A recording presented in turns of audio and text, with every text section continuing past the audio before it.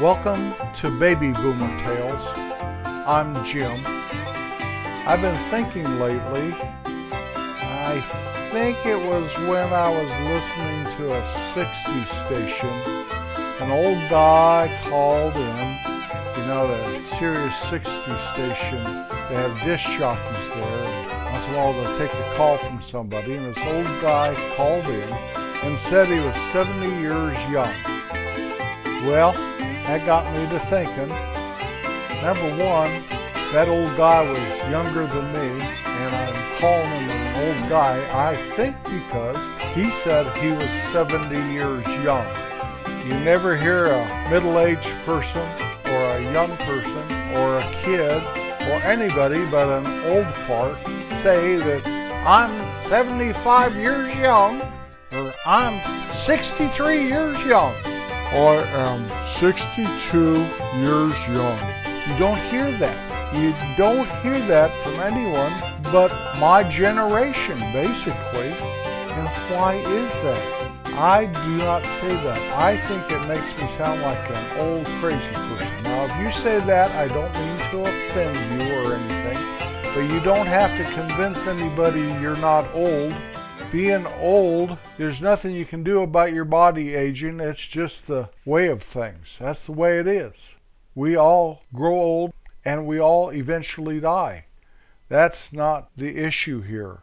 The issue is trying to convince people that you're young. If you're 71 years of age, you are not young. I am not 71 years young. I don't care. I'm 71. I never say I'm 71 years old, but I could. Same way as I'm 5. I'm 5 years old. I'm 16 years old now. Yes, sir, I can drive a car. I'm 21 years old. I can drink booze. I am 71. How old are you, Jim? I'm 71. Or, how old are you, Jim?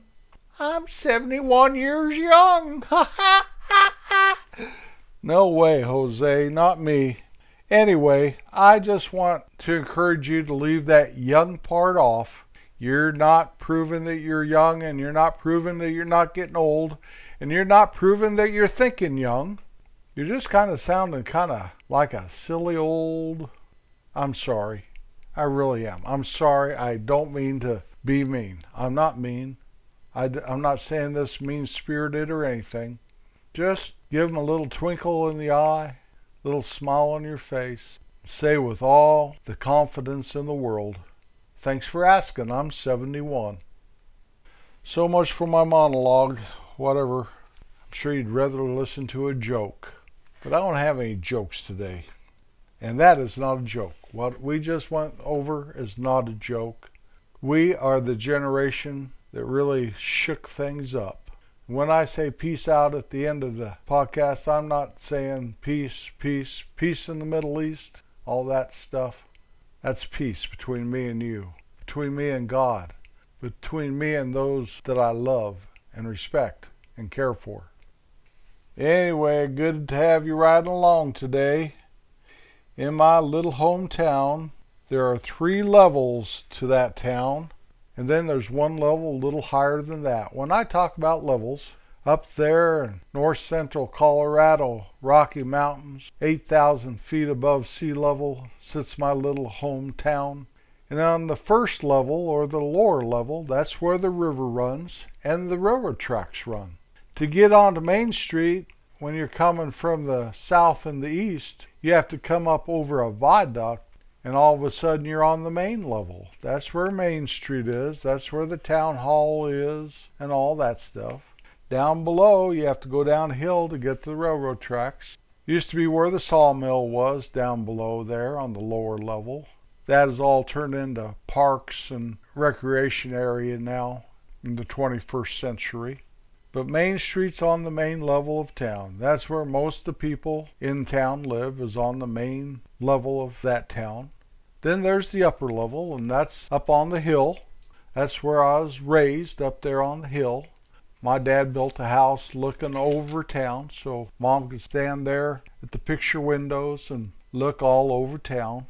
Nice view. You'd see the Continental Divide and the mountains right there to the south of us. and that was kind of cool. There's the top level though, and even though the upper level used to have the water tank sitting there, now in that little mountain town, the water tank never sat up on a big stand. You know how kids would climb up the water tank and sit there and maybe paint their graduation year on the tank or a little graffiti or something. We didn't have that. It was just sat up there on the hill, that water tank. Well, later on, as there was more and more population that moved up on the hill, they moved that water tank to the upper level, the mesa that was north and east of town. That's where the airport was, up there on the mesa, and that's where my dad's farm was. When I was about 5 to about the time I was 20 years old, my dad had his grocery store. We built and lived in that house on the hill, and Dad later built a new building for his grocery store. Sometime in that time frame, when I was probably about 10, he bought his farm up there on the mesa, the upper level of that little town. Even though hardly any people lived up there, it had to be connected to town because of that airport. Later, when I was about 15, he bought his ranch. Now, I need to put a little disclaimer here.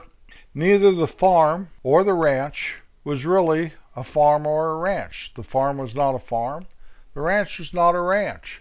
The farm was 8 acres, and he did a little bit of farming, but there was nothing as far as farming to make a living or anything. We just called it the farm. And the ranch was far and away a very long distance from being a ranch. It was a ranch house. It was an old, huge log structure that overlooked a peaceful meadow and the Colorado River. And at one time it may have been a ranch. There may have been enough acres there, but Dad owned about 40 acres there, and it was all on a hill. So there was no ranching to be done really there, but that's what we called it, was the ranch. The farm, like I said, was 8 acres, and that's what I'm talking about today, is Dad's farm. When he purchased it, he built a little barn on it, little bitty barn, but it held the hay that we would hay every year. He drilled a water well, and then once he struck water, he built a little pump house, and so he could go in there and turn on the pump. It was all heated and everything. Nothing ever froze up out there. Had a propane tank right outside of the pump house there. He put a fence around the 8 acres, and thank goodness we didn't have to build the fence. He hired some old cowboy. The guy was an old guy, and it took him several days, but he put barbed wire fence. I think it was 5 strings of barbed wire all the way around it. He took our horses Goldie and Blaze up to the farm, put them in there once it was all fenced in. We built corrals there attached to the barn. He would cut hay every year, and we'd put it in the barn. He raised rhubarb up there, and I never liked rhubarb. I don't know if you know what rhubarb is, but it was very bitter, and my mom would always make rhubarb pie. That's what people made out there. It's one of the few things that grew very well up there. But I never liked rhubarb pie, but he grew a lot of rhubarb. Later he started making greenhouses out of old windows. He'd go around, see somebody throw an old window away and it was still not broken up or anything. He'd take it up to the farm and he just pounded on to a wall. He was making a wall of windows. So he made his greenhouse like that. He used to have to irrigate. It was off that strawberry ditch. He had some water shares, so he would irrigate. It's not like this country here. That country up there in Colorado was so gravelly and rocky that the water would just run down through it. So you'd have to irrigate all the time. And that was fun, making little ditches for that irrigation water to go around and then cut little things through the ditches so the water would seep out onto the hay meadow. He used to have a couple cows, and we'd catch them in the fall and take them up to the meat packer up there 27 miles away. Then we'd have some meat for the winter. He added to the barn, and I helped old Oscar add on to the barn. I was his right-hand man. Oscar is an old guy that was a carpenter around town. He did a fine job. Up on that hill, hardly anyone lived up there when Dad first built his farm. and the barn and the corrals and the fences. Old Parker and Horse, though, two old bachelor brothers, lived about a half a mile away. Horace would walk to town once a week to get provisions, and we'd always stop and give Horace a ride. Horace is a character I use in our Kate's General Store. Horace never speaks a word in our version of the general store, but he's kind of a hybrid between two Horaces I knew up there growing up. Other people built homes up there. My brother John, after he got married, he built a house. His property was adjacent to Dad's farm. When I was probably about 12 or 13, I remember Dad sitting at our kitchen table in town. It was a yellow chrome dinette set. That's where we ate 99% of our meals, right there in that little kitchen table.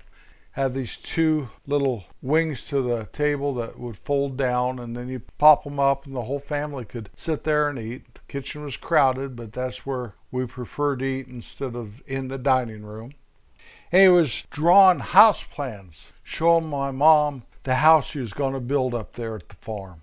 It was always his dream to live out there, and my mom was not a fan of that. She wanted to live in town where her mom and her sisters and her brothers lived. And I guess I can't blame Mom. So Dad never built that house out there, and he lived in that house in town when he wasn't living in California or Western Colorado or something. The same house I was raised in. Today, the old farm is all run down.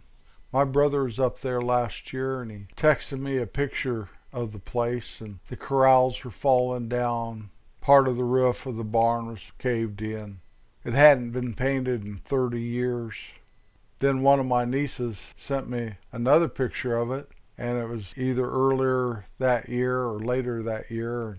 The only difference is that there wasn't mud, there was grass and weeds growing. It was definitely a very sad looking thing. It made me hurt inside a little bit to see. But it's like anything, when you sell it, it's not yours.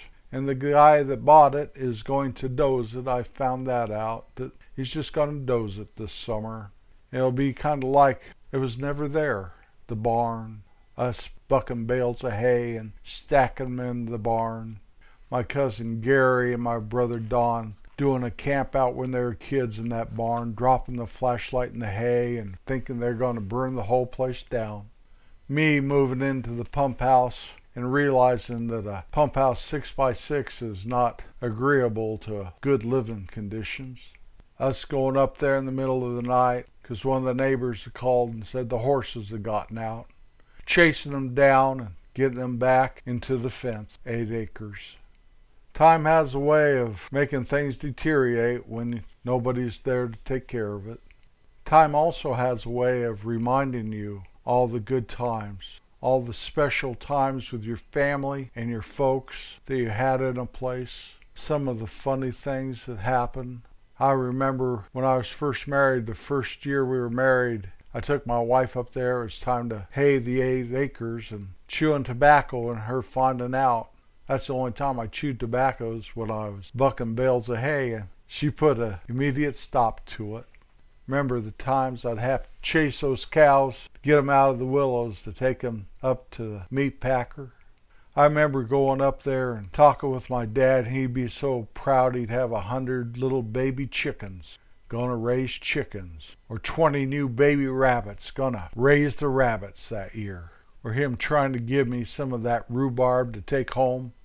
I remember after he passed away that he had some important papers I couldn't find for the lawyers, and having to go up into the barn, and I found them up there of all places. That barn, when it is dozed, and the pump house dozed, and everything goes back to the way before my dad was ever in that country, I'll remember those precious moments. You can't take that away from me, no matter how hard time may try. Always be kind. Everywhere you go, to everyone you come in contact with. It's been a long old trip. I'm glad you're coming along with me. I'll be back next Wednesday. Peace out.